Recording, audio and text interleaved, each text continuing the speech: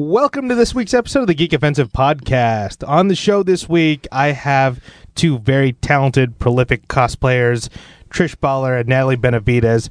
Ladies, thank you for joining me on this show. Thank you. Thanks for having us. Yeah, I mean, this is a subject I've been legitimately fascinated with for a long time. I'm glad I finally had the chance to talk to you two and get an insight to what it's actually like. Scratch the surface. Exactly. I think, folks, this episode was awesome, so I think I'm going to have them back on for another one. Woo-hoo! So we're going to have to, get deeper into this subject. But yeah, we talk pretty much all things cosplay. So a lot of questions were answered for people who are trying to get into it. It was super fascinating. And I feel like for anyone who's starting out, this is a good one to listen to. You definitely want to judge your sewing machines. There you go. And save up for them, apparently. Some of these are expensive. Jesus. Trish, where can they find you? So you can find me on Instagram at Dr. T Designs. Doctor is spelled out. Also, my blog is drtdesigns.com. And the stuff I'm working on most recently this year is under the hashtag SoGeeky2018. And Natalie, where can they find you? Mine is basically on Instagram. It's Leia Aurora. Think Princess Leia. Think Princess Aurora. Put it together. Leia Aurora. Awesome. And you can find me on Instagram at Justin Mallari and on Twitter at Justin_Mallari. The Geek Offensive also has its own Instagram at Geek Offensive, where you can see basically when we're going to post everything. So go ahead and follow that. And you can follow the Geek Say What Network on all social media with the handle at Geek Say What. And since I'm part of a network, that means there's other shows on there. So check out the other two shows on the network. We have Ready, Set, Geek, hosted by Alex Gollett, Cole, and JPG. It's your intro to geek culture. And our trivia podcast, hosted by Justin Madriaga, Sam, and Ish. It's called Geekio. Check that out. They're twice a month. It's awesome. Shout out to our associate producer, Wayland Productions. You can find them at wayland.ws. And if you are subscribed to Alpha, they have an audio drama on there called We're Live Frontier. So Alpha is Geek and Sundry's paid service. Check them out. It's awesome. Shout out to our apparel sponsor, Jordan Dene. She's a geek apparel sponsor based out of Brooklyn, New York. She's eco-friendly. She helps you look nerdy. Go to her website, Jordan Dene. That's JordanDene.com. And if you go to her website and use the promo code GeekSayWhat, you can get 20% off, which is a great deal. Buy a shirt, you heathens. That's all I'm saying. It's a good deal. Just get a shirt. Kylo Ren is a punk bitch. Tank is my favorite. There we go. Get it right there. Oh, and Jordan Dene also has her own podcast now. It's called The Sartorial Geek. It's all about clothes. It's fantastic. Check it out. And lastly, our last special thanks is to Marley Rosner, who does all the original music for the network. I don't know if he has a website yet. JPG, does he have a website? Nope. God damn it, Marley. Trying to help you. People got to settle for Indeed or LinkedIn or some shit, and that's no fun. Get it together, man. Jeez. But yeah, so again, ladies, thank you for coming on the show. This was absolutely fascinating. Folks, you're going to have a good time listening to this one. Don't forget to rate, comment, and subscribe to join the offensive. Cue my music.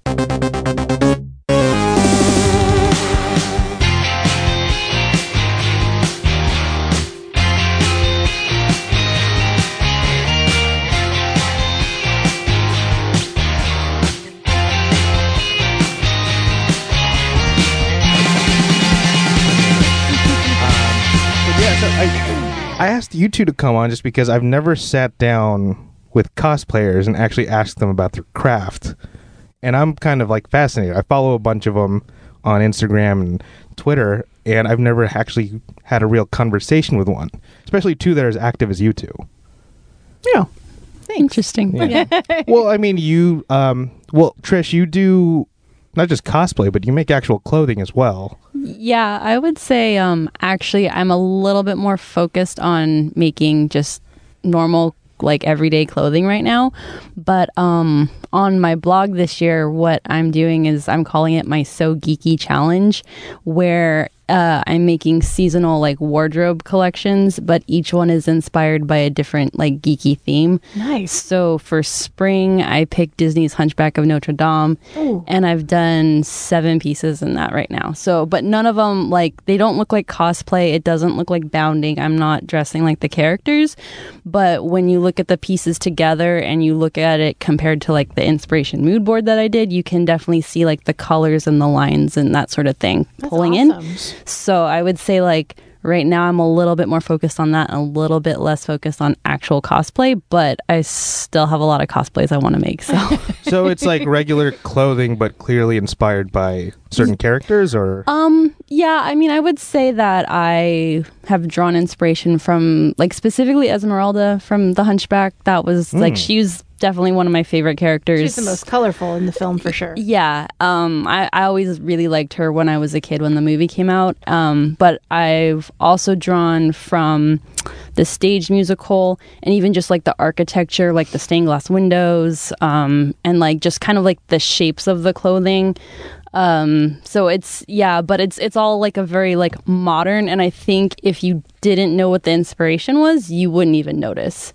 So okay. like I'm wearing it right now, actually, for example. I can see that. So like, yeah, it went completely over my head. Yeah. The colors It's are yeah, awesome. Yeah. it's the colors and sort of the stained glass, and yeah, so like it's the whole thing where it's like it's very like if you had no idea and I was walking down the street, you'd either be like, that's a really colorful outfit, or you know, like, oh, like she looks put together today, but like you would have no idea that it was a geeky inspiration. But like when I explain it on the blog, hopefully like the idea seems to translate. So. I mean, when you walked in and I saw that, I was like, that's a beautiful piece of fabric. I love what you did with it. It's very, loose and flowy, but it fits you. It's gorgeous. Thank you. Yeah. So is there a word for that? Like casual cosplay? Is that a thing? Or? Yeah. So I'm like, it's interesting to me because I feel like cosplay has kind of evolved and grown into different areas, because when we think of like traditional cosplay,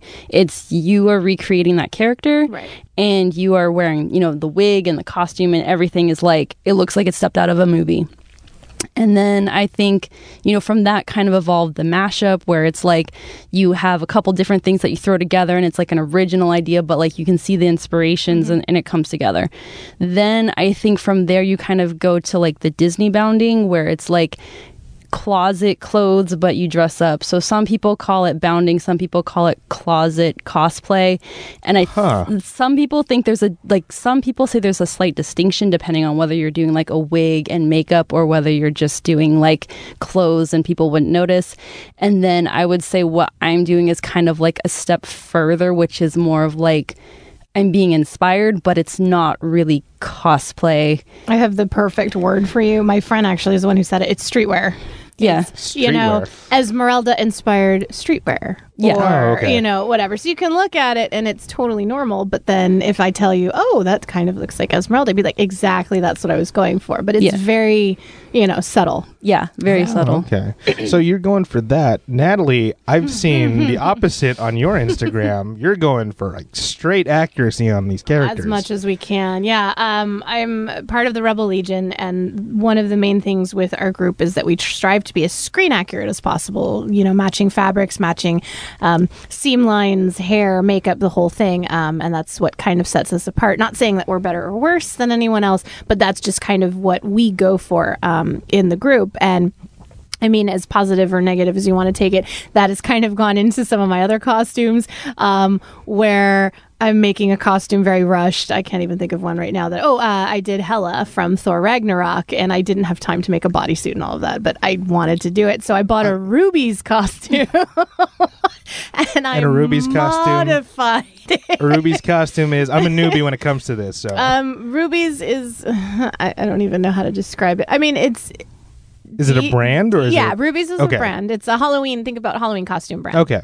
And you would see their costumes. Some of them are pretty good, but it's kind of like you get what you pay for. You're buying a $50 got it. Okay. polyester bodysuit that may or may not fit. You know what I mean? Like stuff like that. Not to put down Ruby's, they do some great stuff, but it's very basic. So when I bought the Ruby's Hela costume, the printed material, there were white patches on the all black bodysuit.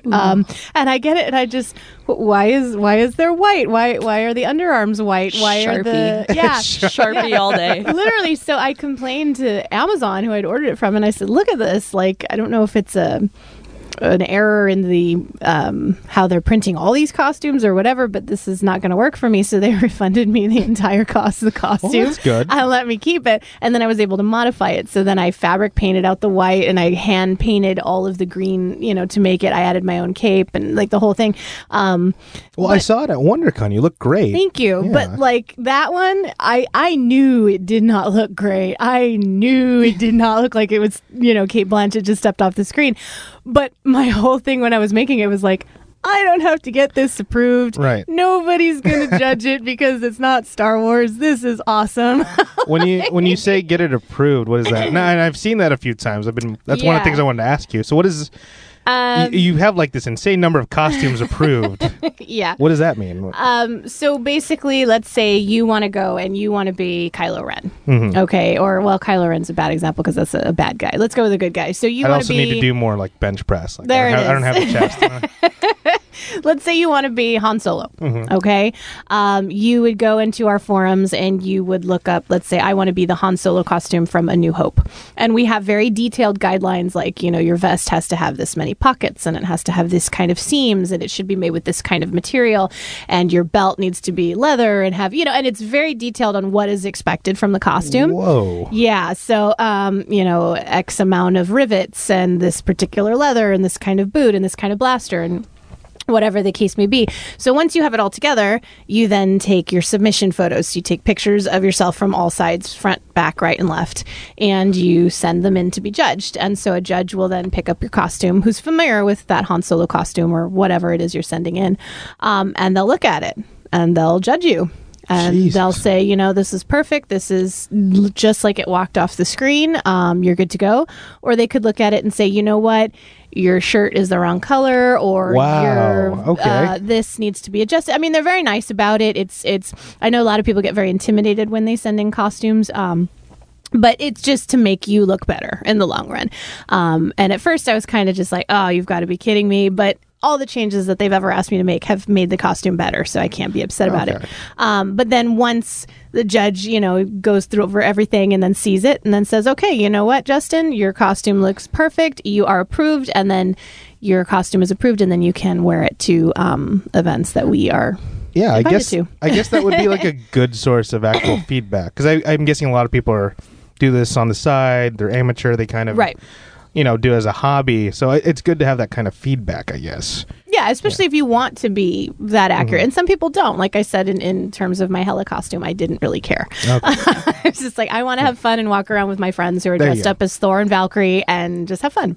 And I did. See, I feel like that's what I would be. Like, I wouldn't be that concerned, but at the same time, I don't want it to look like just like a out of the bag Halloween costume. Yeah, and there's different. I feel there's different levels of cosplayer. Yeah, I think that's what's so interesting about the cosplay community. I think is how like exactly like it's this weird continuum of like there's the people who like, wow, like this thing is like a millimeter lower than it was on the screen, like it is no good, like you're done. Yeah. And then there's people who like, I mean, sometimes they do it ironically, but they wear like the worst looking wigs with like the crappiest looking outfit.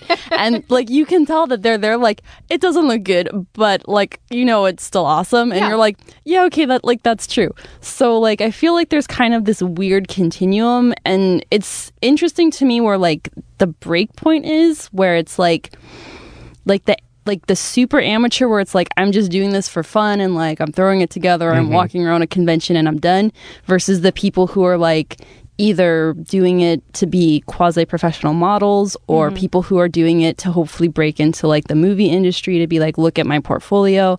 And then like, so there's this kind of interesting break, and it's sort of weird to me because like personally, like I don't have a good feel for like where that happens or when that happens, but I definitely think that people who work in like the groups like you do that have to get approved, like if they're doing that level of work, like they obviously have the skills to like pursue it as a career, but I don't know that like that's necessarily what their interest is. So it's kind of this interesting like mix of all kinds. And it leads to, and I hate to say it, but almost a feeling of elitism. And boy, that word pops up a lot in nerd culture. And it actually popped up quite recently today, and within the last day, Disney or Lucasfilm, I'm not sure who, I don't have all my facts, but I do know that a popular armor maker, prop maker on YouTube and whatnot, I don't know her name, I apologize, I should know it, but she was approached to build an Iden Versio from Battlefront and make the armor and teach people through her YouTube videos how to make this affordably.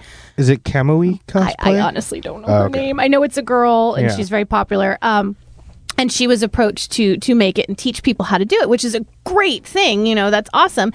And there were people who are in these more elite mindsets that were just, well, why didn't you ask us? Why didn't you ask me? I have the screen accurate, or I have the exact replica of this. And it's just, I mean, come on, you guys. Not everybody is up to that level. Not everybody should be expected to attain that level. Some of us are just doing it for fun.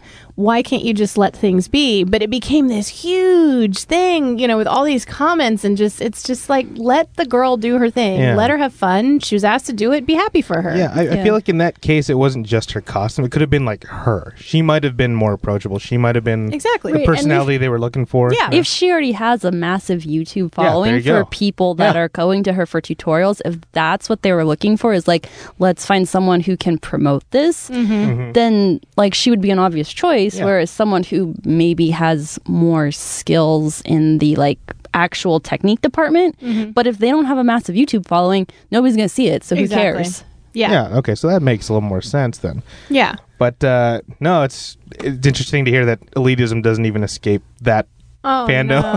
No. In some ways, it might almost be worse. How so? I think, and we're gonna start getting into like the deep territory now. No, but please, that's what this show's for, you know? Yeah, but I think anytime that there's, and I'm going to get a lot of flack for saying it this way, but anytime there's a beauty pageant element to anything, you get a lot of emotions because people have to look at themselves and honestly assess their own body, their own features, you know, and they have to come to terms with, especially in cosplay where so many of the superheroes are wearing skin tight costumes or like not much at all. And so at a certain point, you as an individual have to look at yourself honestly and be like, what am I comfortable with? Right. And, you know, even if you reach that comfort level, like you might not receive the love and adoration that you're expecting from it. And so if you kind of don't come to it from like this really pure place, I feel like there's a lot of ways that this can breed resentment and vitriol. And definitely. Yeah. Wow. I think unfortunately, because there is that beauty pageant aspect to it, it's sort of like I might have the most screen accurate, you know, Leia costume on the planet. Like maybe I was like hardcore doing research and I found like the exact vintage fabric and I made, but like at the end of the day, I'm not gonna be as cute as somebody else who's, you know, rocking it from like, you know, whatever fabric they found. And so I might not get as much, you know, attention as this other person who is more attractive or more like screen accurate to the character. And so, you know, I can see how like there's because there's so many aspects, right? Like there's the craftsmanship aspect, there's the like accuracy aspect, but then there's also like the physical appearance aspect. Like if somebody looks like a character, it doesn't matter. Like people are going to gravitate to that because it looks like what they expect. There's just that outside help, like that. I can't fight. Yeah, like that. you can't fight that. Yeah. And so, and I mean, and it also then creates a lot of issues where it's like, for example, like Black Panther, right? A lot of people really as like. As soon as you said that, I'm like, I know where this is going. A lot of people really like Black Panther, but it's the sort of thing where it's like, me as a white girl, like, is it offensive to other people if I cosplayed Black Panther? Or would they be like, yeah, like you're on our team, you know, like it's hard to know. And, you know, certain people would read it different ways. I have an interesting story about that. That's so interesting that you brought that up. At WonderCon, which just happened, I was walking around with a friend and a Caucasian Valkyrie walked by. Okay. And she looked great. Yeah. The costume was great. Person was great. Nothing against her. And the person I was walking with, and not meanly, I think it was just a statement, was like, you couldn't even give them 1 year. And to me, it hit. I'm a person of color. I'm Hispanic race. And to me, it was kind of like, you're right. Like, I totally get it. I feel like there's so few characters out there that are, Asian or Mexican or Latin American, African American, and we so rarely get those lead characters that when we do, it's like, yes, we can, this is amazing. And then we see someone who's not, and it's just like, well, but you guys just had like 90 years of movies and we're just getting one. Can you give us a little bit of time? So I can see where that person who made that comment is coming from, and I respected that. But there's also the whole, anyone can cosplay, anybody could do it. So it's a tough what if that person just really liked the character Valkyrie? Exactly. Like really identified with her. Yeah. And then even before that, I've seen a Black Captain America, Asian Superman. I've seen all of that. Yeah. Oh. But this is, again, I'm going to get in a lot of trouble for this, but No, please get in trouble. That's what the interesting... offensive is in the name of the show. It's true. So it's interesting to me because whenever anyone does, Black Captain America or Asian Captain America, everybody's like, yeah, awesome, right? But if you're a white person going the other way, that's where the problem is. Yeah. And it's I agree. and it's hard because, historically, that speaking as a white person, we've set ourselves up for this. So you heard it here, folks. Trish is speaking on behalf of the entire all of white the white race. culture. I mean, it's technically not a race, but Yes. those fair skinned folks. Yeah. Us people from the northern lands where there's no sun. So I mean, it's one of those things where it's like you think about history, just all of it, and you're just like, well, yeah, I mean, it's sucks. The whole thing sucks because you're like, I love this character so much, but is it worth the risk to is my love of this character worth the risk of offending people or upsetting people or possibly getting into a fight and getting kicked out of Comic-Con? Is it worth it? I don't know. And it's one of those things that, like, I think you kind of have to grapple with if you're on that side. And it's the sort of thing where it's like, I love that we're starting to get all these characters that represent all these different communities. I think that is wonderful. Amen. I just think it's really hard when you're not in one of those communities to like gravitate to, but you still identify with that character. But what if there's a blonde, blue-eyed person that just loves Okoye from Black Panther, and she's got to dress like, my hair's already short too, and then she can. I think it can be done, but done respectfully. Right. Yeah. Like maybe not the black face. Like, Right. Yes. And I hate bringing it back to Star Wars, but it's No, my please. lifestyle. My good friend did a Rose Tico from The Last Jedi. Okay. And it's a big deal for that Asian American community. And somebody who is not of that culture had said, is it offensive for me to make this costume to do this character? Because I really, associate with her. I really understand her and whatnot. And my friend was very blunt and said, you know what? Thank you for asking this. It's appreciated.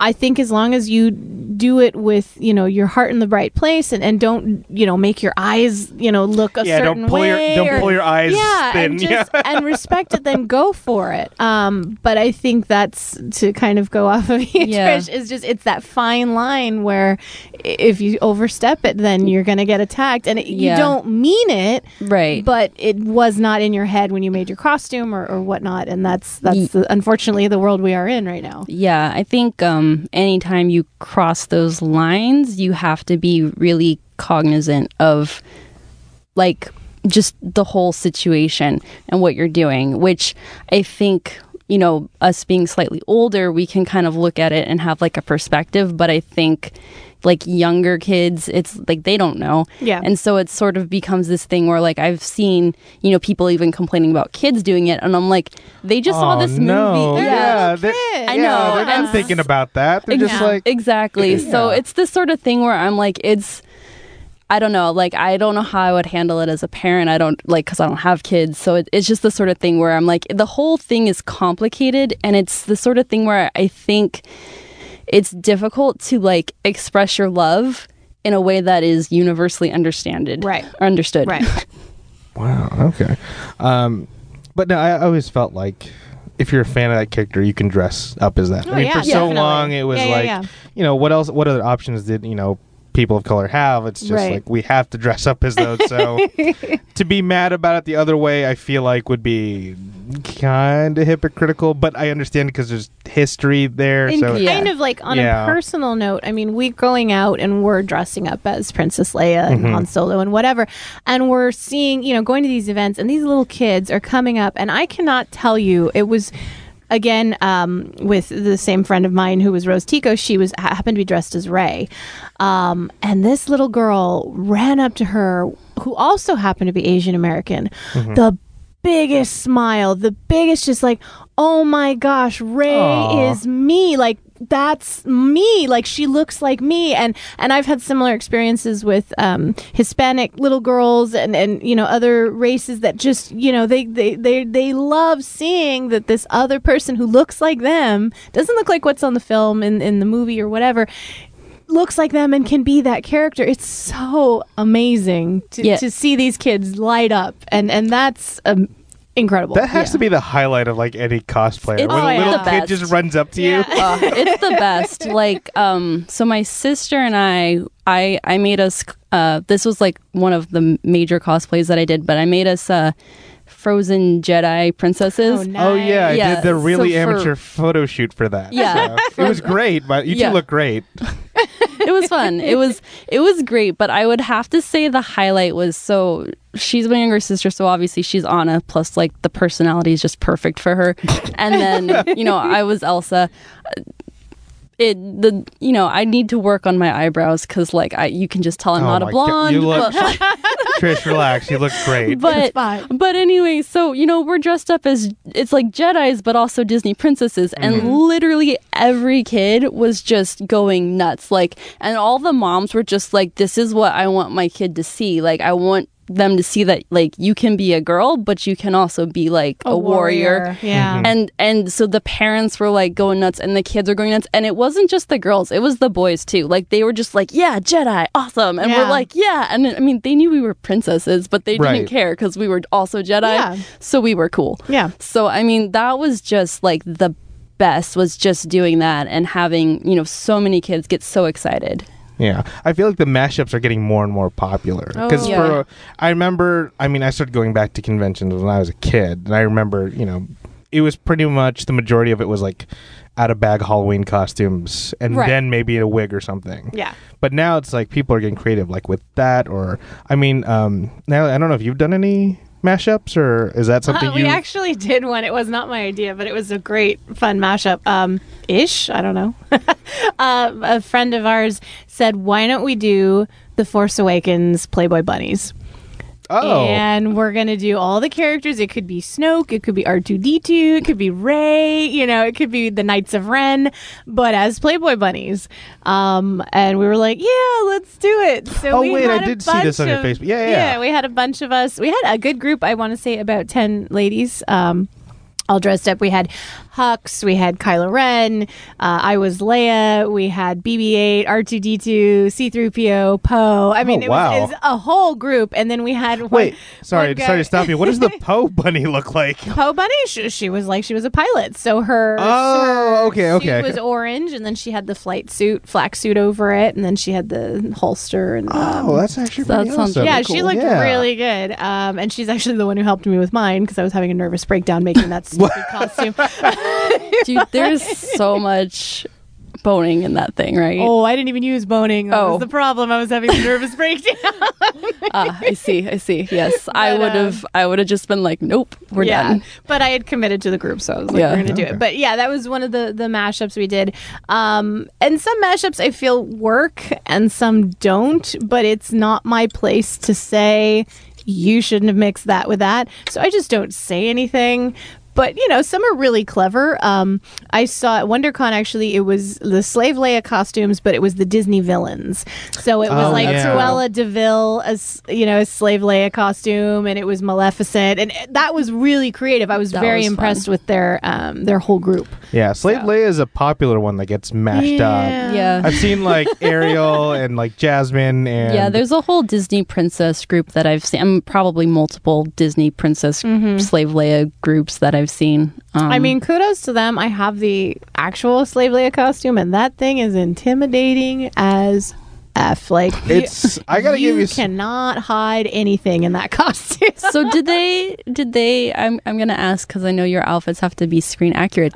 Did they make the straps out of chicken wire like the original one? It's actually not chicken wire, it's leather cording. Oh. Okay, because I saw it just looks metal, right? Well, no. I saw the actual costume on display when I was at, this was a while ago, but they had the costumes on display with this weird Star Wars / medical science exhibit. It was supposed to be look, in Star Wars they have all these prosthetics and look, here's science actually making all these prosthetics. Oh, okay. So it made sense. It was the science of Star Wars, but not really the science of Star Wars. It was more Star Wars applied to modern science.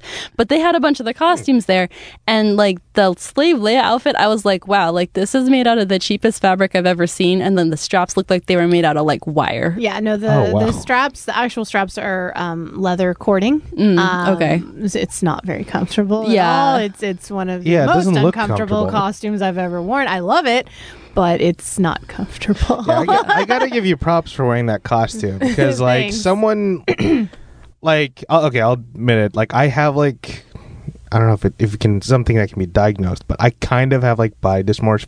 Body dysmorphia. Mm-hmm. I'm very conscious about pretty much from shoulders to my waist. I don't. It's a big deal for me to wear a tank top in public.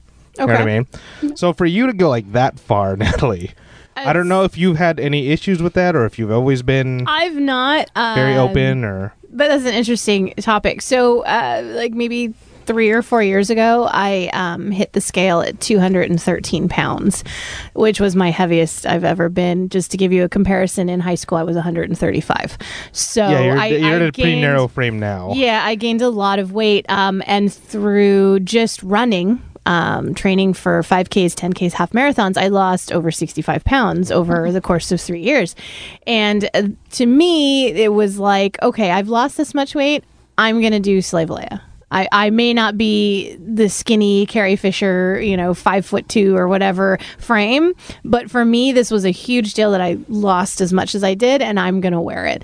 And that was kind of my gift to myself, hey, I lost all this weight. I want to show it off and be proud. Yeah, it felt like an accomplishment. Oh, yeah, for sure. And in some ways, that's why cosplay is awesome, to not a validation, because you don't need validation for a costume, but just to be yes, I can wear this now and not be ashamed. I wore the Harley Quinn Suicide Squad costume when it came out a few years ago. Nice. And I remember somebody called me fat on my own Instagram, or not my Instagram, but the photographer who had posted the photo of me, and I was just really? Whoa. Wow. You're seeing me after I lost all this weight, wow. But is that, I gotta ask this too, is getting a troll kind of like a feather in your cap as a cosplayer? Yes, I think so. I think in today's world, you kind of have to look at it like that. Otherwise, you're gonna go insane. Yeah. You can't take what the internet says and use it as verbatim. I mean, I've had trolls on my blog telling me how crappy my writing is, and I was well, I could write it like a dissertation, but this is supposed to be conversational. So, it's the sort of thing where I'm okay, I'm just gonna ignore that because, I have multiple degrees proving otherwise, but it doesn't really matter here. I could use some big words to like throw you off, but I'm going to be kind and not do that right now. Yeah, I'm just sort of like, that's not what this is about. And sometimes you don't know if you're being trolled. Like, you kind of read, like, we did the Jurassic Park thing. And it's the scene where Ellie's being chased by the Velociraptor in the movie, and we recreated it. And my buddy's in a 6-foot-plus, raptor costume. Whatever. Oh, one of those inflatable ones, right? No, like a like legit raptor. Oh costume. shit! Oh, I know what you're talking about. They're like in like the skin tight bodysuit, and they have the crap! So wow, he looked that amazing. Is so cool. But so the video gets posted on YouTube or whatever, and somebody commented and said this looks like a porn, and I'm like, we did this a scene by scene shot of the actual movie. How in the heck does this look like a porn? Or sounds like it had way higher production values than any porno. But it's so funny. It's that people will comment on anything. They don't like it. Oh, you know what? That's the wrong blue. Or, Whoa, could have done it way better. It's like, if you could do it better, then do it. Why didn't you do it? Yeah. And it's like, do it and prove me wrong. See, I think those nitpicky ones would get at me more than like, oh, you're too fat or you're too whatever. Like those nitpicky ones, I'd be like, are you fucking kidding me? It's the ones where you're like, I had that same thought, but I ran with it because I was out of money and I was out of time. Exactly. It's like, you can't, and in the wise words of one of my other favorite podcasters, you can't let perfect be the enemy of the good, because otherwise nothing will ever happen. Exactly. And in cosplay, I think that is like absolutely true, because otherwise you will just, like, either between indecision or just dissatisfaction with certain elements, like nothing would ever get accomplished. Yeah, like at the beginning of the year, right after The Last Jedi came out, I got a group together of Rey, Kylo, we had the Praetorian Guards, we had a Snoke, which nobody has a Snoke, which is pretty awesome. badass. That's true, huh? No one does Snoke, And so we recreated the throne room scene, and we got all these great shots with them, and this whole thing. And all anyone could talk about was Snoke looks horrible. Snoke looks bad. Oh, God. What? Everything is great except Snoke. And it's like, excuse me, do you have a Snoke? Did you put the work in to make this costume? No, you did not. So why don't you keep your comments to yourself? Or if you could do it better, why don't you do it better? Like, I was aggravated on behalf of the person who was portraying Snoke and for the person who made that costume and did the mask and everything else. It's like, why you gotta hate? Why can't you just appreciate what we did in this great, series of photos that we took and everything else? But no, you gotta nitpick. You gotta find the one thing and hate on it. And it just bothers me. Also, a little hard to do a CG character in real life. Exactly. Right? Yeah. Andy Serkis, Yeah. I'm like, I don't know if we could get it that screen accurate, guys. Come on. Well, the other thing too is when you think about cosplay, like as an art form, there's just so many elements to it. Like, there's like, if you're making a costume, I mean, you can sew it or you can make it out of like Worbla and thermoplastics. At a certain point, you need to be able to do makeup, you need to be able to do hair or wigs, or you need to know people who can do these things where you can source them from. But at the end of the day, there's so much craftsmanship that goes into a really good costume that it's sort of like, to nitpick one thing is like, okay, so maybe that's not their forte, but maybe they're working on it. Or that sort of thing drives me nuts when it's like, well, it's great except for this. And I'm like, okay, so they can sew really good. Maybe they've never done prosthetics before. Maybe this is their first time. Maybe they're they've learning. never styled a wig or whatever. Yeah, I mean, and I feel like a lot of those comments come from like people who aren't educated about the craft. So it's, I'd wonder, okay, let me ask you this. How would you two define cosplay? Because it's definitely not just putting on a costume you find at a Halloween store.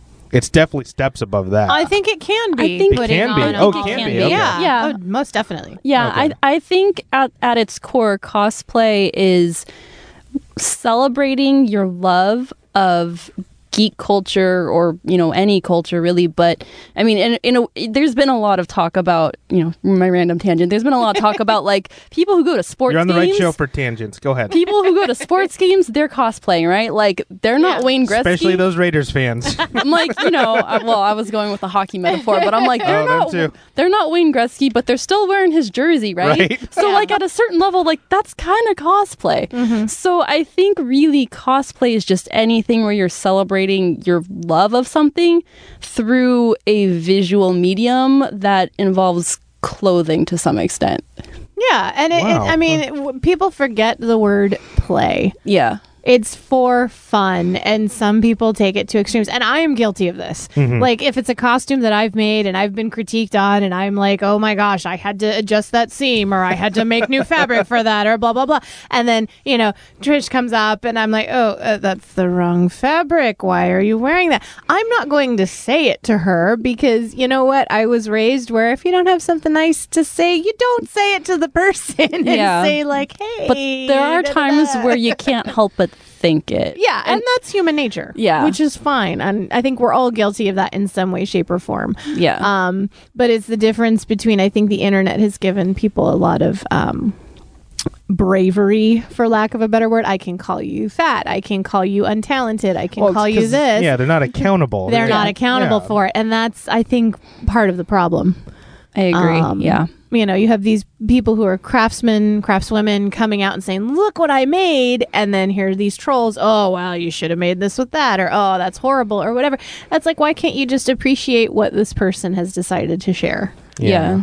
I feel like part of that's them being a hater, and part of it is also like, both of you work in education. Mm-hmm. So, like, how many classes have you been to where it's like they teach you how to critique someone? Or actually sit down and be like, yo, this is how you give actual constructive criticism. Like, I think that's a big problem in nerd culture. Like, I don't feel like people take that seriously. They feel like they can just say whatever they want. And like, that's my opinion. I'm right. It almost goes back to sportsmanship in a way. I mean, I teach chess to kids for a living. I know it sounds weird, but I do. That's awesome. That's awesome. What are you talking about? Best job. Yeah. The most fun job.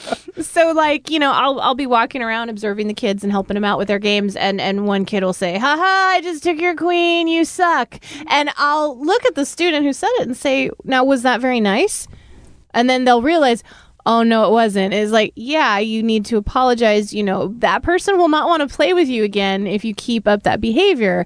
And then the kids realize, oh, okay, I'm sorry. And then, they continue. So I feel like in cosplay, there's not that filter. There's not that, hey, don't say that about this person. Just let them enjoy themselves, that kind of thing.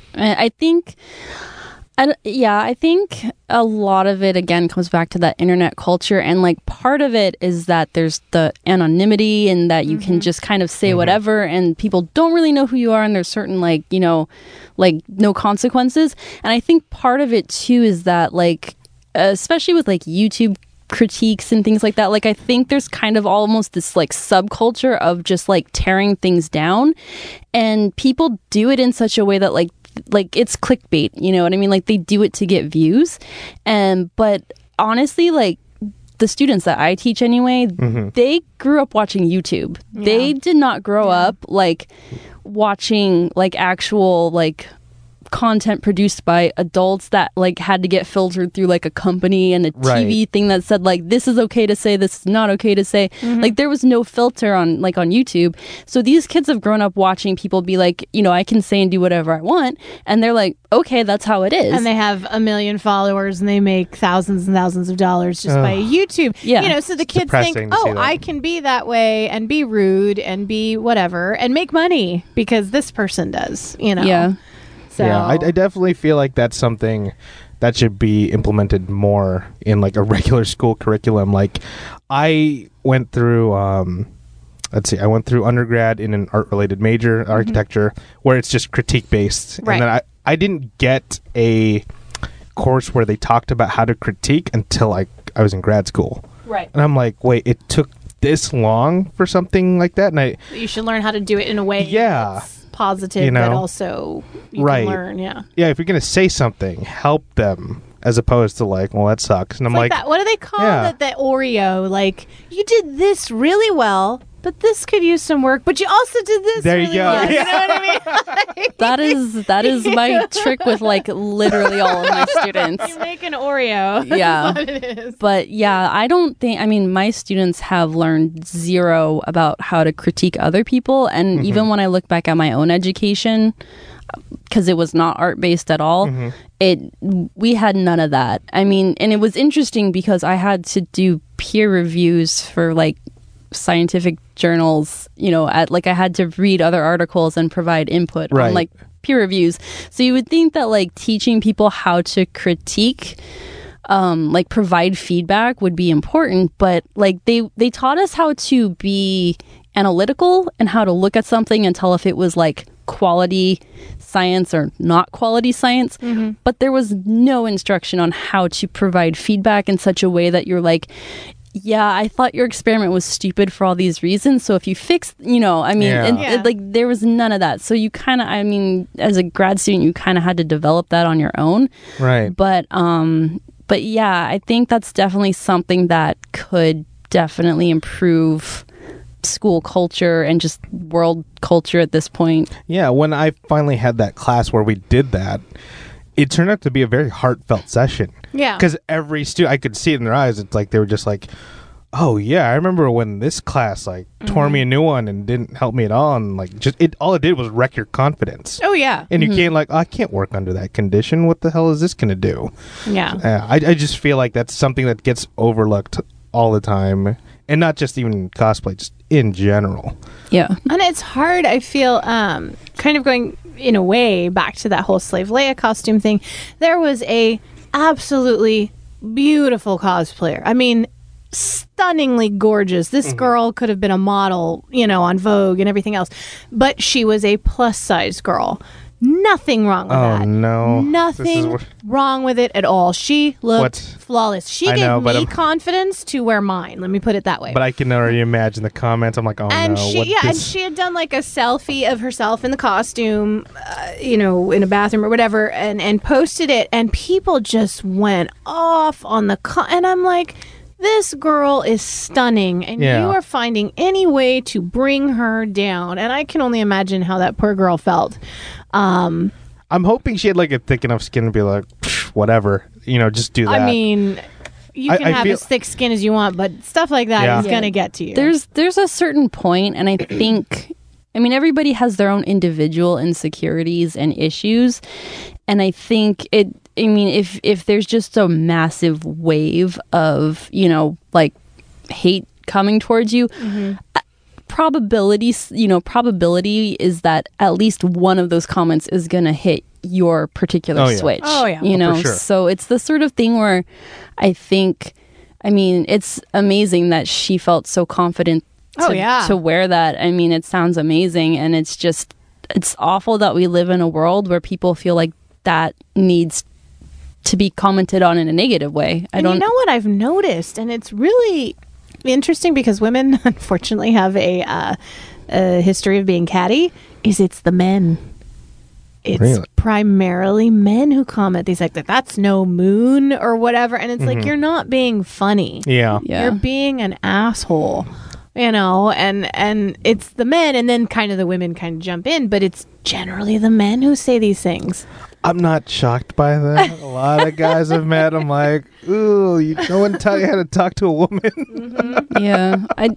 It's going to sound kind of strange, and it might even sound a little bit like me stereotyping, but I feel like on the internet, it seems like it's more likely to comment from a man. And I know that like we can't really know who's behind the screen name and that, but I feel like women are more likely to talk to like their group of cosplay friends behind people's backs rather than like post on the internet like, yo, you look fat today, you know? I mean, like that just the question begs to differ, is that better or worse? Right. Yeah. I feel like what I mean? Yeah, I feel like talking shit like that doesn't do anyone any good, especially for the person saying that comment.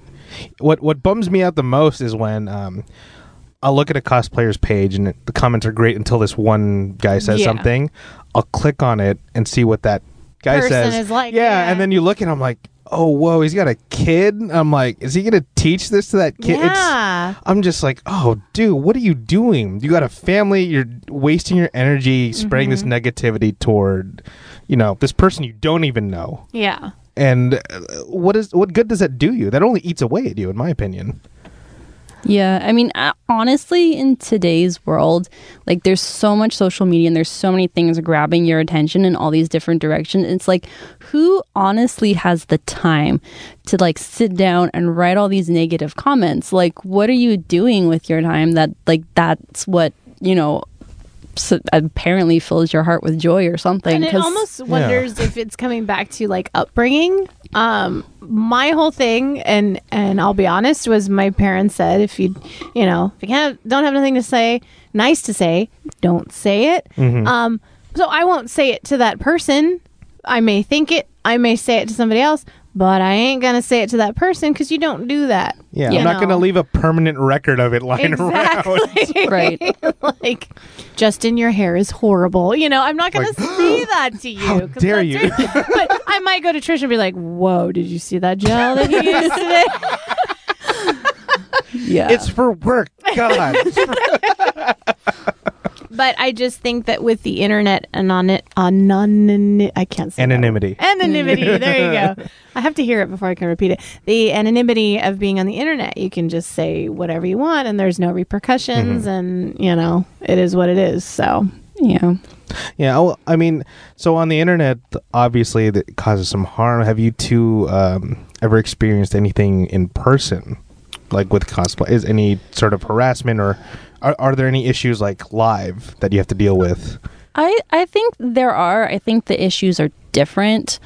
And I think it depends. Like, I feel like if you're in a cosplay in a group, there's kind of a little bit more protection there because it's like, like a dude who wants to, like, cop a feel is not going to go up to a whole string of like 8 girls in like Playboy Bunny outfits. Yeah. Especially if they have all their like manhandlers around. Exactly. Like, you basically got like a massive group and bodyguards. But if like you're the only Playboy Bunny walking around, then like you're probably, and it's unfortunate that that's, like deemed like, okay because you're easier prey. But it's that, like, I do see that, like, when people are in more revealing costumes, when it's in a group, people are like, oh, like, that's an awesome group cosplay. Whereas, like, when it's an individual, like, people tend to be more likely to either hone in, either online or in person, to, like, get whatever satisfaction they want out of that interaction. So I think, I mean, I've seen in person, like, I haven't seen, like, really anything like super obvious, but there's definitely been a couple times where like you can tell a girl's like running to a photo shoot or like trying to get with a group or like do whatever, and like all these guys want to stop her, and you can just tell that you're like, yeah, like just keep walking, honey, like just don't stop, like keep going, like meet up with your friends, because like this isn't like, as much as you want to be like that super happy friendly cosplayer, like sometimes you kind of got to go with your gut instinct and be like, oh, I'm sorry, like I'm running late and that sort of thing.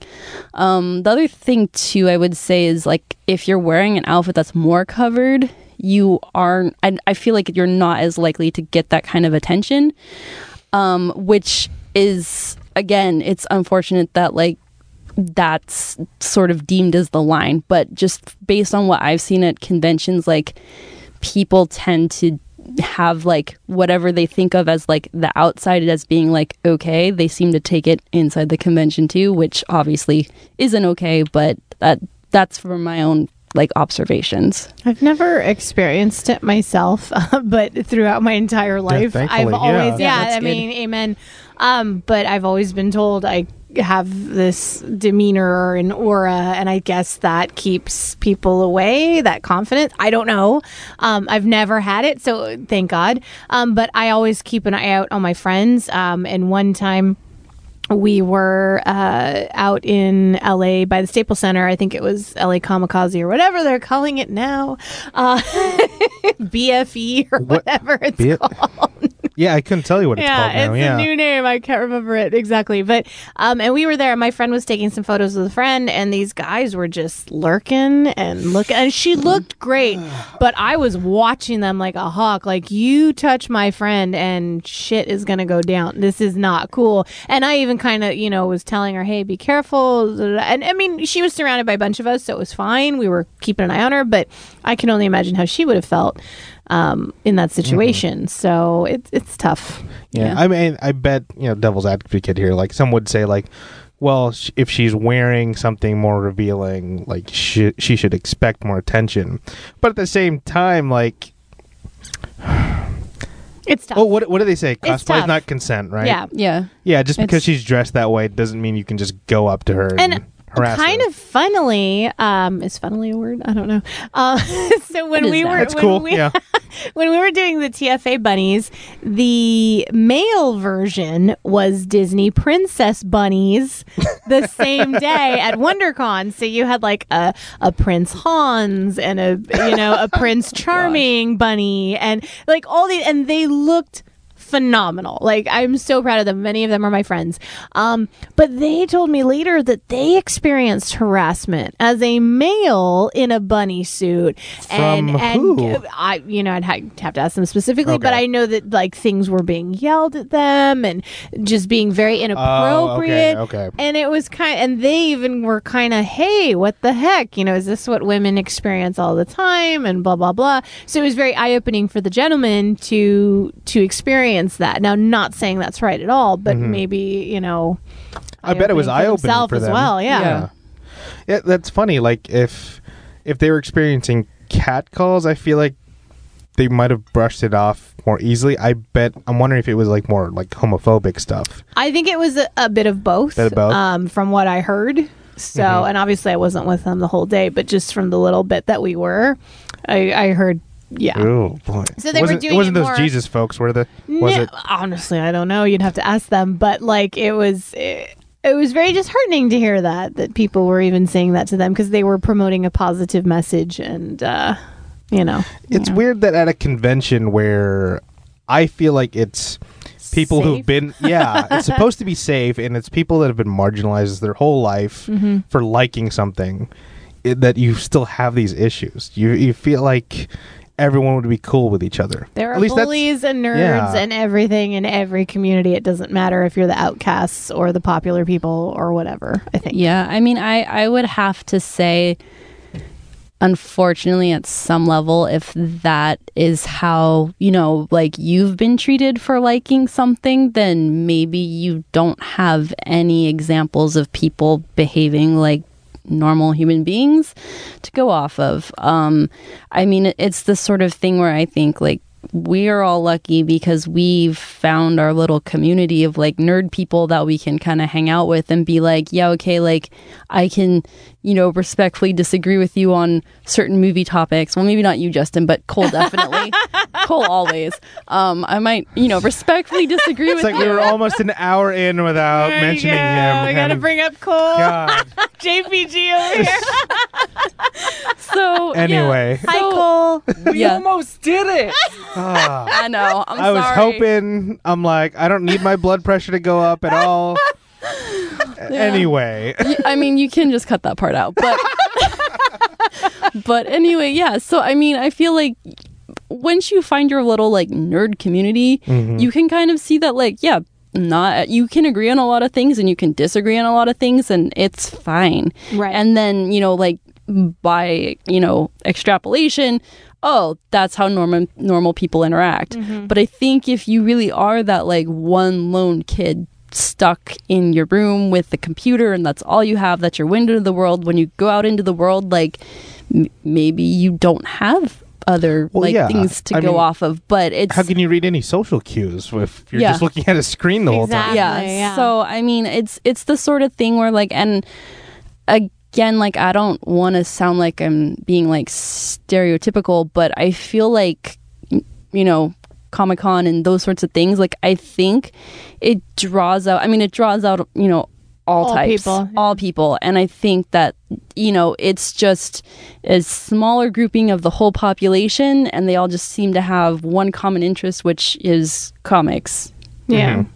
So. It's kind of funny that you bring that up. I was raised in Baldwin Park, half the time in East LA, half the time in Montebello, and there were no real nerds, quote unquote, in my circle. Now I had friends and we did stuff and whatever, but there was never anyone that I really connected with until I, found cosplay and I found the Rebel Legion and I found all these people.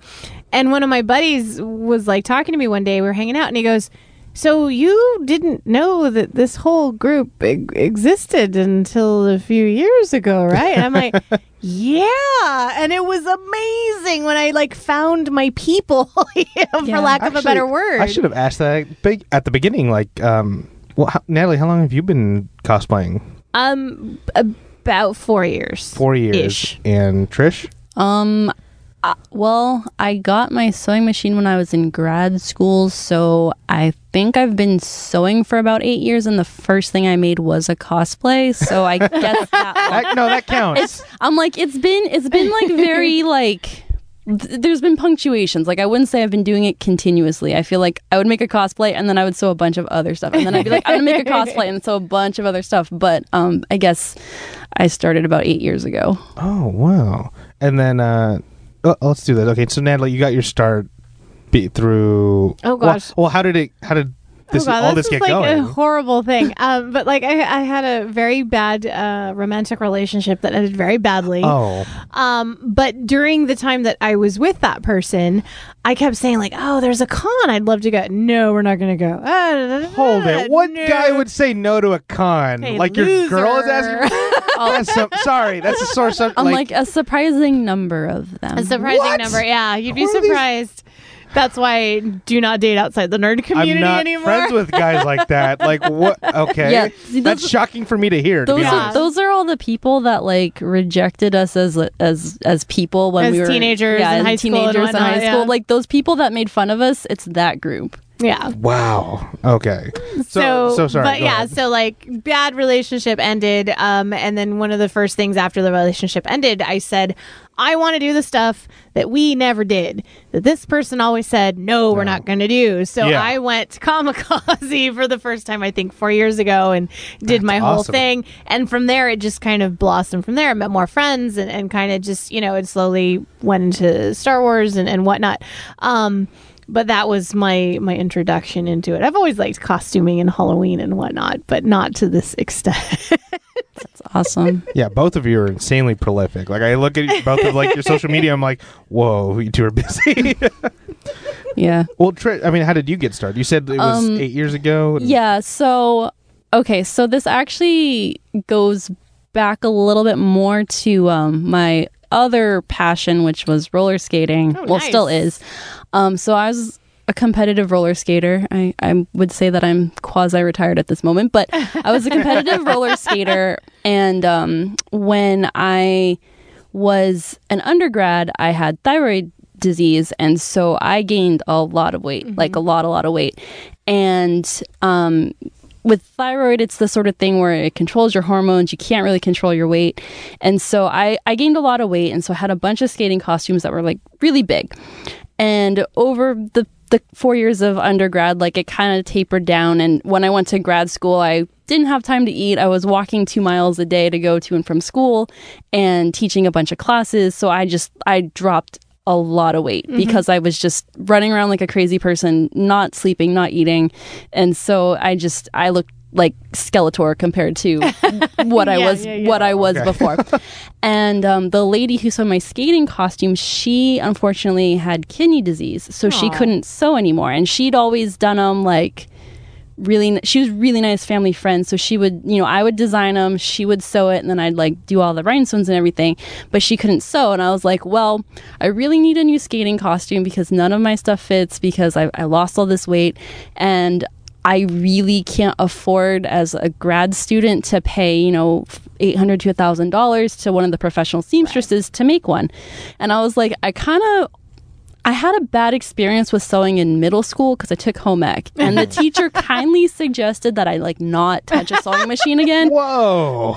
So, and like it was kind Jesus. of, I had kind of this complex, and I was like, well, I was terrified of using the school machines because I was like, if I break it, this thing is like $500. Like, where am I going to get $500 as like a 12-year-old, right? Yeah. And so I was just like, I can't break it, and because it's a public school, so the teacher had to like put the fear of God in you. So it was like, you do not break my machines, right? And so like I was just terrified of using one. It wasn't a nun, right? It was just No, she was just a teacher. She didn't have a ruler. Oh, Yeah, yeah.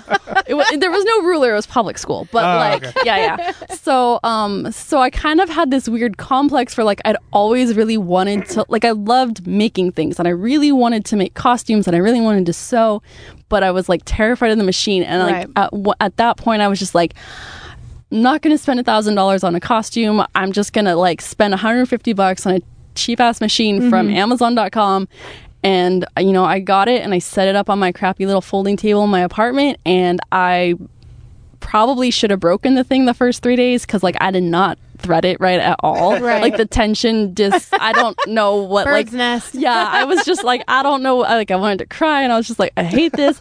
And, but I'm kind of that mind where I'm like, if it's not right, like I want to play with it till I figure it out. Right. And so then, so I just kind of stuck with it, and then I made a Yuko from Triple X Holic, like the anime. I made that as my first costume, and then I've made. Wow, you went like hard into this, yeah. Yeah, I mean, I didn't do the wig, and I didn't do like a lot of it, and it wasn't like super accurate, but like.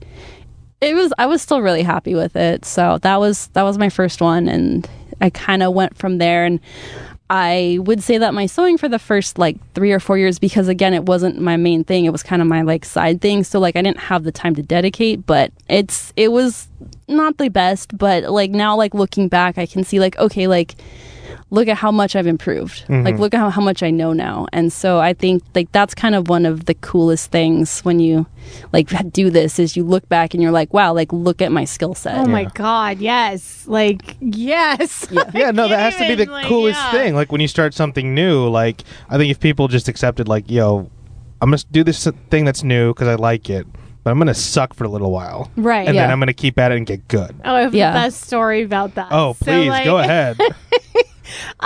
So when I first thought I'm going to join the Rebel Legion, I thought I wanted to be Rey. I want to make Rey's scavenger costume. It looks easy. It's simple. So I went to my grandmother. It's just robes and ropes and it's stuff. a thing, and it's that and whatever, and it's fine. So I went to my Grammy, and I was like, Grammy, can you help me make this? Because she's the only one who had a sewing machine and could sew. And so she goes, oh, yeah, it's easy. So, like, we're making the costume or whatever, and I think it looks great. I love it. I'm learning all this stuff and gathering and making a hem and all this. And so we take the pictures and we send it in. And, the judge comes back, oh, it's this and and all this stuff. And one of the things that they had commented was your wrap is not long enough. Your tabard is not long enough. It needs to be to your knee, and it needs to be this and whatever. Which I didn't even know it's called a tabard. Like it is a tabard, yes. Yeah. And that's screen accurate, like to be that length. Yeah.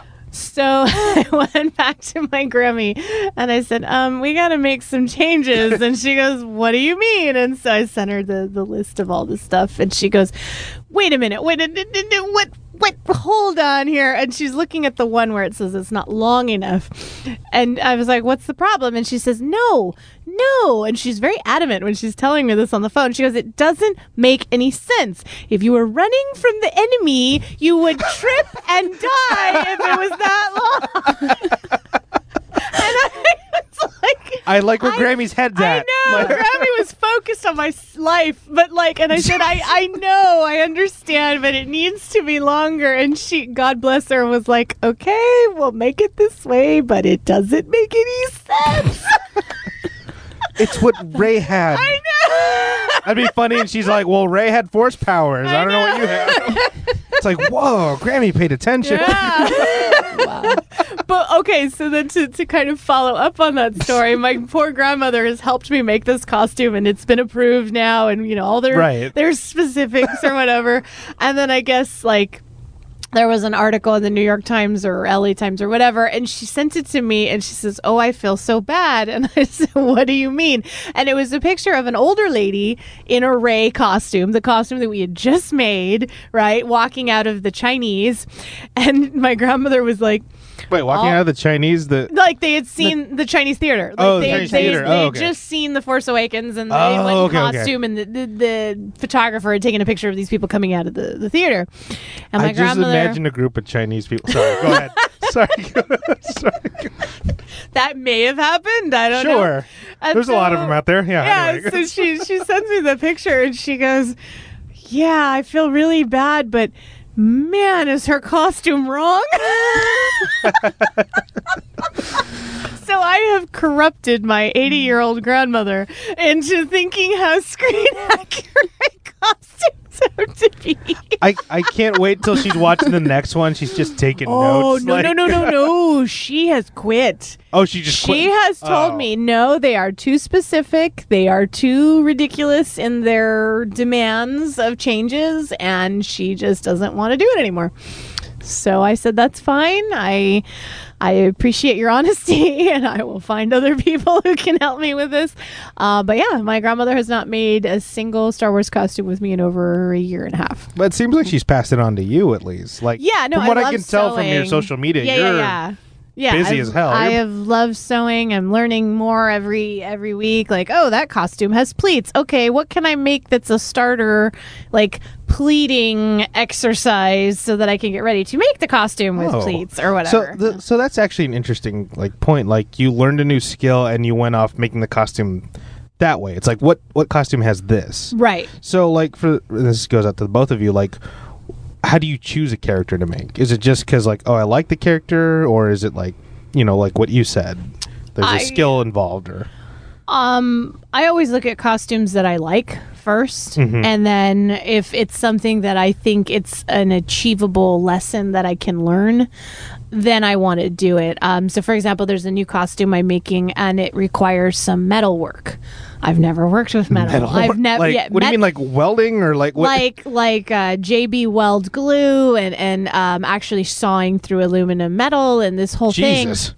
Yeah. You learn a lot in this field. But my buddy, who is amazing, and shout out to him, he's helped me with a lot of stuff. I told him, I said, "Will you make this?" Yes. I said, "Okay, but can you show me how to make it? I want to learn. I want to watch you do it. I want to help make this. I want to learn this skill." And he was very like, "Yeah, sure. Come on down. We'll figure it out." And luckily I have many friends who are like that, where they're willing to pass on their knowledge.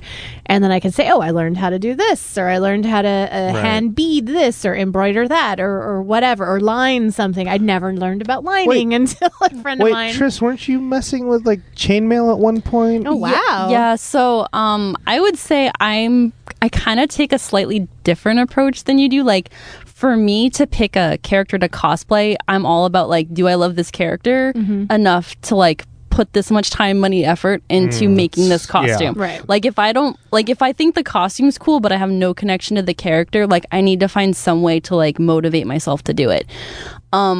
So I would say, like, I look at the costume and I'm like, okay, what do I have to learn to make that? And so, by that same token, I kind of also like picking up a lot of random skills in case I need them. Yeah. Right? Yeah. So, I mean, there's like the University of YouTube, which is fantastic. Amazing. If you need to learn how to do something, if you need to learn how to do something like now, YouTube is your friend. But if you're like, I want to learn some weird, like, old world skills, like, there's other places you can go. So there's a place in Riverside, California, called Vocademy, and they are a makerspace. So they have a lot of workshops set up for different things. Like, they have a CNC machine, they have like a sewing area, they have like, I don't even know. So I took a couple classes there. I took one on making chainmail armor, and then I took one on dealing with Warbler. So what is it? Say that again. Warbler. It's WORBLA. It's Warbler. It's the like a super expensive thermoplastic that goes in shoes. It's what binds the bottom rubber sole of your shoe to like the inside squishy part of your sneaker.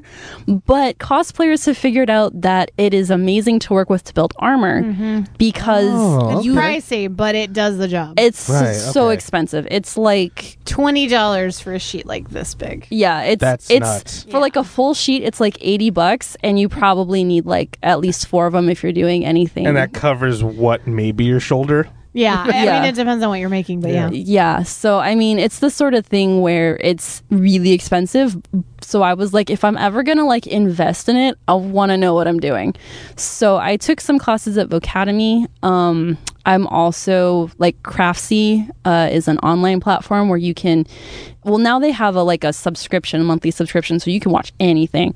But like before it was you would buy a class. So like I would buy classes in sewing and embroidery, and they have photography and stuff, which, you know, again, when you get into cosplay, there's so many aspects of it that you want to step up your game. So I think like looking for reputable people who like know what they're talking about, which like Craftsy, you know that it's being taught by instructors who like are in that field. So I think looking for learning opportunities. Also, like I'm going to a convention next month, Costume Con 36 in San Diego, and like it's just a bunch of workshops. So like my plan is to go down and just like learn as much stuff as I can. I'm actually kind of fascinated by that. Oh, it's amazing. Yeah. Like you learn stuff that you never thought you would need to learn. Dyeing fabric, for one thing. Like I never thought I'd be as good at dyeing fabric as I am now, because I've dyed so much fabric and I know about measurements, that I need to add salt, or I need to add dishwashing detergent, or I need to mix this with this. Yeah, it's crazy formulas to get your fabric to get to the color that you need it to be, or embroidery, or hand beading, or working with Warbler. I mean, there's so many skills. Working with leather.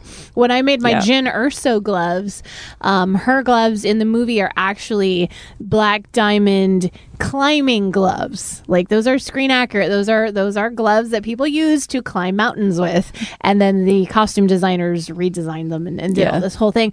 But I worked with leather for the first time. I cut out pieces to install things. I'm using an awl for the first time. I'm learning how to install snaps.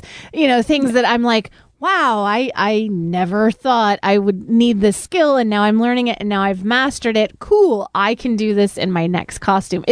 That's what I love about cosplay. You're always learning something new. Yeah, it's never boring. Yeah, what's funny about all these skills too is like, to the average layperson, they may be thinking like, oh, it's just your weird hobby. You're actually learning very practical skills. Right? Yeah. Because let's say we hit the apocalypse, we're going to need clothes at some point. Yeah. I mean, I'm like, I haven't taken up weaving yet, but like if you can supply me with like a cotton needle. Yeah, I don't even need cotton. Like I'm like, I've watched Project Runway enough. Like I'm pretty sure I can make it work. Make it work. I can make leather pants out of trash bags, you guys. Like this can happen. I've seen it. I know it's possible. Like we can achieve this. And what I think is hilarious is, and in a good way, I don't mean to disparage anyone, is that I'll post like yesterday so I'm a runner, and when you run a race you get a t-shirt, and the t-shirts pile up for me, and so I have like 70 plus racing shirts, and I just have no more room for them. So I thought, let me cut them up and make a running memory blanket. Yeah. So I cut them up, and I, did the whole thing, and I lined it, and I sewed it, and I did it, and I posted a picture and said, hey guys, look what I made. And then people just come out of the woodwork like, oh, wow, that's so amazing. And I'm like, you don't see the back seams, or you don't see the, You're like, but for people who don't know, the skills and don't know what you do, they don't know to look at, oh, that's wrinkled there, oh, you're missing this, and so it's kind of like that weird, again, where we're talking about cosplay, where it's it's fun, but is it accurate, or is it correct, or whatever. So it's a hard I think the thing. Only people who might be more harsh than the Star Wars judges are people who judge quilting contests. Like if your stitches are like off at all, they're just like, they're like, no, like that's terrible. And it's a goddamn quilt. What no, like you do not understand the intensity. Ridiculous. Like the quilters, I mean, like, okay, so not gonna lie, like I have invested quite a bit in my sewing machines because out of the whole thing, like sewing is kind of the thing that I've gravitated to the most. But I mean, like they will drop like 20 grand on a sewing machine. Oh yeah. Easy. I'm sorry, what? Yeah. Wait, there are sewing machines that cost 20 grand. Easily. Yeah. And I'm not even talking about the long arm. Sergers, embroidery machines. See, sergers you can pick up if you get the brother 1034D. That's like less than $200 on Amazon. But I mean, it depends. It depends on what you order. But Yeah. like a Juki. Whoa. Okay, Jukies can get up Jukies there. can go up Well, there. like if you're getting like What is a Juki? it's a brand of sewing machine. Yeah. No, for real. I'm like legit fascinated It's a by this. So sewing yeah, machine. yeah. Okay. I'm legit. It's a brand. Yeah, it's a brand. Think like Brother or Singer, but it's a Okay. Juki. Yeah. Okay. Yeah, At least that was like a brand I like the recognized. Yeah, so like the Brother and Singer kind of have like the super low end, like up to like super high end. Yeah. Pfaff and Bernina are like the European brands Bernina. that are like super expensive but really nice. Mm-hmm. And then you have Juki, which does like mostly professional stuff, and then Janome, which is like kind of I'm a Janome girl, shout out. But like in case you're listening, you can sponsor Yeah, in the case cosplayers you're on Hashtag this. Janome. hashtag Janome America. But yeah, so I think that they have a really nice combination of like what a home sewer like wants and needs with like a medium price point, which by medium price point I mean we're talking like a couple $1,000s, but like we're not up in like the 5-digit just a range. couple Just a thousand. couple No, thousand. but here's the thing, kind of jumping off of her with, you're looking at let's say a $2,000 machine, Yeah. right? Wow. You use that machine to make normal clothes, you use it to make costumes, you use it to, whatever it is you're going to use it for, it pays itself back in spades. Right. For sure. My brother, my friend sold to me for $50. And it's more than paid for that $50 that I paid her because I've made so many costumes. And so, Yeah, I instead was just of going to ask, is it the same one you've been making all these costumes with? Yeah. So Wow, instead okay. of So it's it's paid paying $300 or $400 a commission for somebody to make me these costumes, Right. I paid $50, and hey, I'm making them myself. Yeah. Yeah. Oh, wow. You know Okay. what I mean? And- so Yeah. So, wait, so what's like the Ferrari of like oh god, that's okay, so sewing that, I machines? was What's like, like I the- was like, you know, what's the McLaren F1 of like so like if you're a serger. I was- Serger? Okay. Well, yeah, I was like, I'm gonna be like, if you want to get a bunch of sewing people in a room and watch them like get near to blows, like ask them which sewing What? machine I brand. would love that. Are yeah, you kidding me? like ask them which sewing machine brand they prefer, and like people will like get on you. But I would say, like, here's the thing. You can get into cosplay at like any price point. Like if you look on like Craigslist or like eBay or whatever, or even Amazon at the lower end even ones, the like Goodwill. yeah, like if you get a No, sewing no joke. machine like in Yeah. the sub $100 range, like it'll get you going. Okay. If it's like for me, I was just like, this is like, I've realized that like this is my passion. I love doing this, and I've started making costumes for other people. Like I would say. More than 50% of what I'm sewing is for other people that's I'm getting paid to do. So like I invested in a higher, I would say not top of the line, but like higher end machine. It took me many years to get up there, but by this point, like it has literally paid for itself in the commissions that I've gotten. So like when I say like, yeah, like I have like a $2,000 plus machine for sewing, it's already paid for itself. So I would say if you talk to sewing people, Bernina is the brand that Bernina. Bernina Okay. is the brand that people Wow, like okay. just bow down before. Beautiful. So They are amazing. They're Swiss made. They are like, I mean, they are amazing, but like the price point on them, like for the basic machine is like what my high end machine by Janome is. Like it's like it's just what, it's 5,000 or it's like they run like two to 10,000. depends on Wow. what you get. Yeah, it depends on what they you all get. have different things that they can do. Yeah, Okay. if you get a sewing embroidery Oh, but- combo machine, then it's like really high price point. And if it's just a sewing machine, it tends to be lower.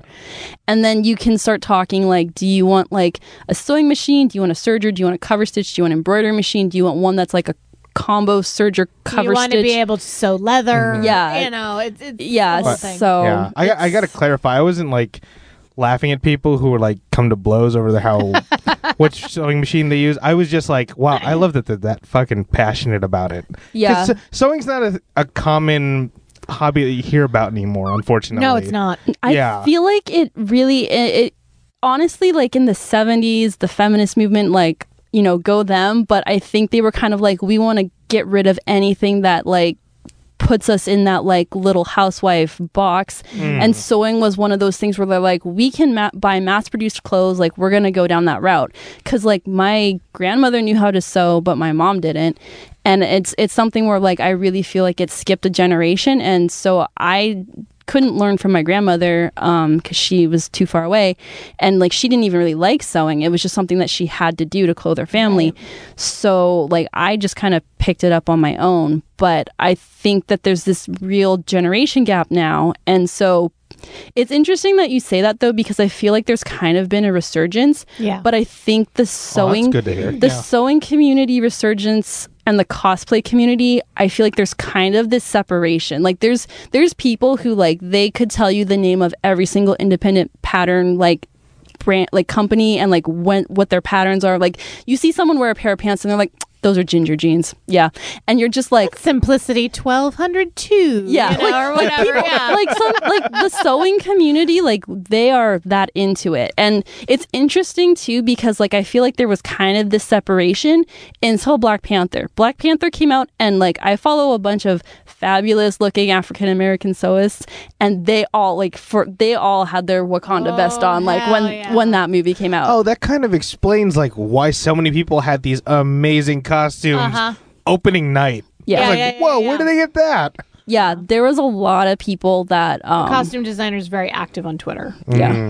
Yeah. So I would say that I'm starting to see a little bit more crossover, and the pattern companies have totally jumped on board with this cosplay trend because, you know, even like 5 years ago, like they had costumes. They were like, yeah, here's a Halloween costume. So like once a year they'd kind of come out with Halloween costumes, and they'd be like, Lord of the Rings is popular. Like here's a dress that kind of looks like Arwen, but like not enough for us to get sued over. Yeah.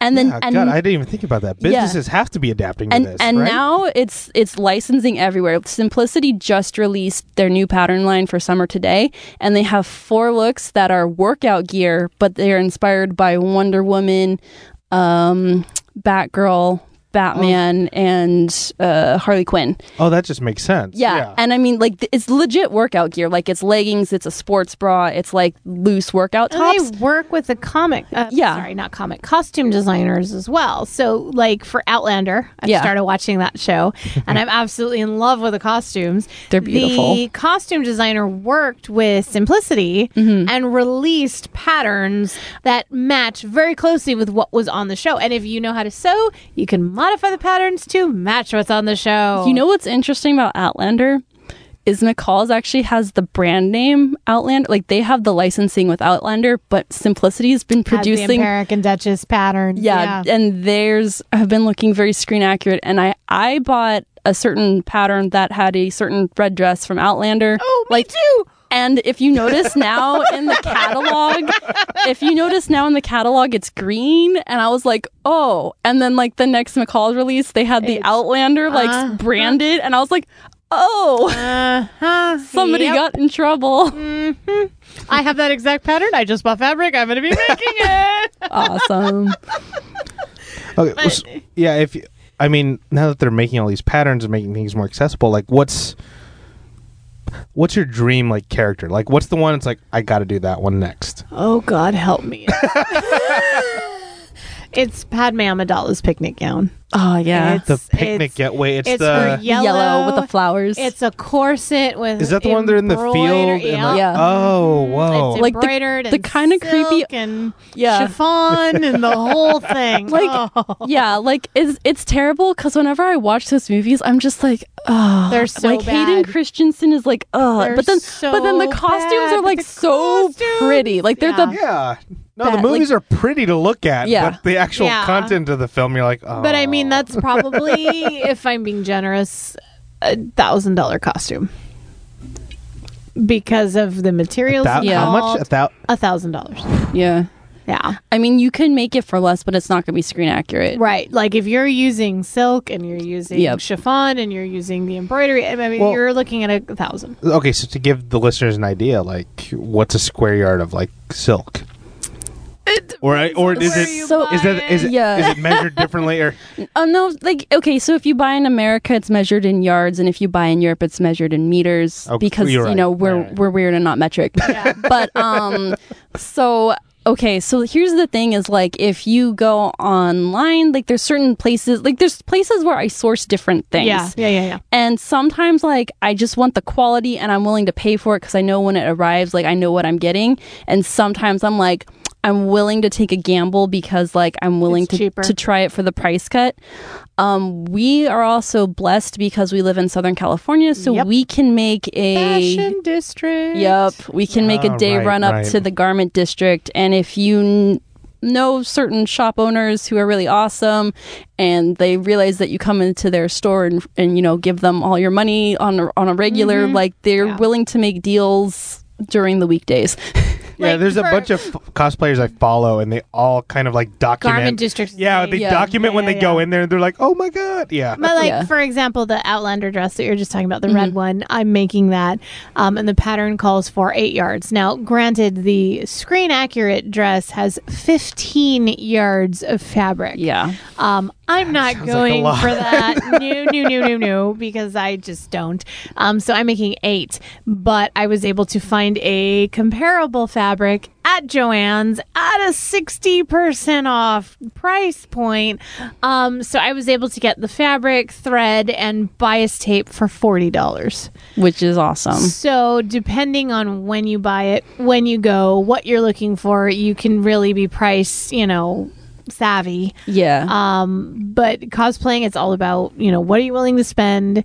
How much time are you willing to put in, and you go from there. And that's another thing I wanted to ask you too about. Both of you have full lives outside of cosplay. Like, how much time does this take for the amount of dedication you put in? Because from what I can see, both of you are extremely prolific. You both care about the craft, and I'm just like, how do you keep up with this? Well, you want to go first? Yeah, I was gonna say, that's a good question. I've been trying to sleep on a regular this year, which has been working out for me, but it is cutting a little bit into my personal sewing time. Right. Okay. So I would say that for me, I have set times during the week when I'm like, this is my sewing time.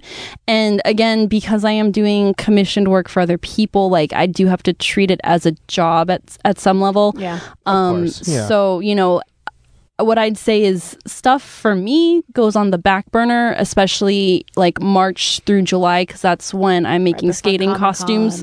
Well, I make skating costumes, and our nationals is in July. Our nationals is literally you have Comic-Con, and then I fly to Nebraska Red Eye, and I'm I always feel like that's a nightmare for you. You can never enjoy it. It's I enjoy what I get. I just never get to be there for the whole thing. Aww. But yeah. So and it's I'm always I want to cosplay, and then I get to July, and I'm I still have 12 skating costumes to make. So it just maybe next time. Yeah, I'm next year I'll plan ahead, and then it just never happens because by the time nationals is over, I'm just dead, and I'm I don't have any shirts. Yeah. So which again is sort of why I'm how can I be geeky all the time? And I'm I'm gonna roll that into my normal clothes. But I would say the biggest thing is if you really want to do this, you kind of have to say this is my craft time of the week, and it is sacred. You can't let people move into that time, which I'm guilty of, because it's sort of if one of my multiple jobs supersedes the other job, I'm well, I'm still getting paid, and maybe paid more directly and immediately with this one job, so I'm going to do this now, and then I will cut into my sleep time to get the other thing done. But I would say that I make sure that I can sew at least 2 to 4 days a week. Wow. Okay. Mine is more what do I need when? So for example, you see a deadline and you're okay. Well, not even that. A photographer friend of mine, an amazing gentleman, told me we're working on an Old West kind of inspired photo shoot. I need some women. Can you do it? Yes. And so I went, crap, I need to make an Old West costume. So I, And they're usually pretty elaborate, right? There's like for what they are, but he wanted like a Magnificent Seven kind of Emma look. So I knew what he was going for. So I said, okay, I need this kind of skirt. I need this kind of shirt. And so that, because not that he gave me a specific time frame, but I was just like, I need to have this ready. I spent 2 or 3 days straight sourcing fabric, dyeing fabric, sewing the skirt, dyeing, tea dyeing the shirt, doing all of this stuff. And one thing I like to do, and I don't know about you, Trish, but for my Instagram is I like to document it in my Instagram stories. And I'll be like, look at me, I'm tea dyeing this, and this is how you do this, or this is the pattern that I'm using for this, or this, so that people who are interested in cosplay and want to get started can kind of see the behind the scenes, like, how did I do this? And then they get an idea. But yeah, so that's kind of like my thing. Like, Dapper Day is this starts tomorrow. And so I said, okay, I've got a month to get this stuff together. And so I wasn't rushing to get stuff done, but at the same time, I knew what my deadline was. So I was kind of, spacing. I'm super excited about Dapper Day because we have something else planned. Yay. Well, let's. Well, we're already at an hour and a half. Let's end it on this. And any advice for anyone who wants to get into it? Don't listen to the haters. Do what you enjoy. Have fun. And if you're happy with it, God bless you. Love that. Trish? I would say I totally agree with that statement. And I think it's daunting when you think about what you're trying to create. But I think if you're persistent and you if it's actually your passion and you're persistent and you work at it, you will get better. Don't be afraid to use whatever resources you have available to you. Like, if you're a kid and you're just starting out and you don't have the time or the money, it's okay if you're not making $1,000 screen accurate Padme Amidala silk chiffon gown. Find the cheap poly chiffon from Joann's, find all the coupons you can, stack them up, and bring your mom, clearance red tag area. Bring your mom, bring your dad, bring your sister. You give each of them a coupon, and and then they eat, and do what you can, but you can do it. You can find a way to figure it out. So if this is really your passion, just go for it, because and have fun. My God, just have fun. Ignore everybody else. I think that's the big one. If have you're fun. happy with it, that's all that matters. Yeah. Yep. Yeah, there's levels to this, and you got to work your way up, and you got to enjoy it. I think that's beautiful. Trish, do you have anything to plug or social media, anything like that? So since this is the cosplay episode, I'll plug my own social media. Please do. So you can find me at Dr. T Designs, doctors spelled out, on Instagram, and then also my blog, drtdesigns.com. And if you're interested in my So Geeky wardrobe challenge, I'm using the hashtag SoGeeky2018. Perfect. Natalie? Nice. I'm going to check that out. I don't really have anything either, but my Instagram details my costume builds in the Instagram stories and just photo shoots and things in general, which is Instagram. I'm Leia Aurora. Leia like Princess Leia, Leia, and then Aurora like Princess Aurora, Aurora. And yeah, I'm always open to new followers. And if you have questions about a costume that I'm building or anything, please feel free to message me on Instagram. I always respond pretty quickly on those. Yeah, both Natalie and Trish have plenty of stuff to show off. So basically, I would say listeners, follow them if you want a good intro, because both of them like to show off their skills, and they're both very talented and prolific. Thank you. You can find me on Instagram at Justin Mallari and on Twitter at Justin_Mallari. The Geek Offensive podcast also has its own Instagram at Geek Offensive, and you can find the Geek Say What network on all social media with the handle at Geek Say What. Excuse me. Sorry, this is the part where I got to do all the plugs. Otherwise, JPG gets really mad and damn it, JPG. Keep the No. Hey, no. Get off the mic. Get off. Go away. So like I said, we are part of a network. So there are 2 other shows on the Geek Say What network. Check out Ready, Set, Geek, which is your intro to geek culture. It's hosted by Alex Gollett, Cole, and JPG. And we also have a trivia podcast called Geekeo, hosted by Justin, Ish, and Sam. All of which you can find like our podcast on Apple Podcasts and Google Play Music. I believe Geekeo is also on Stitcher.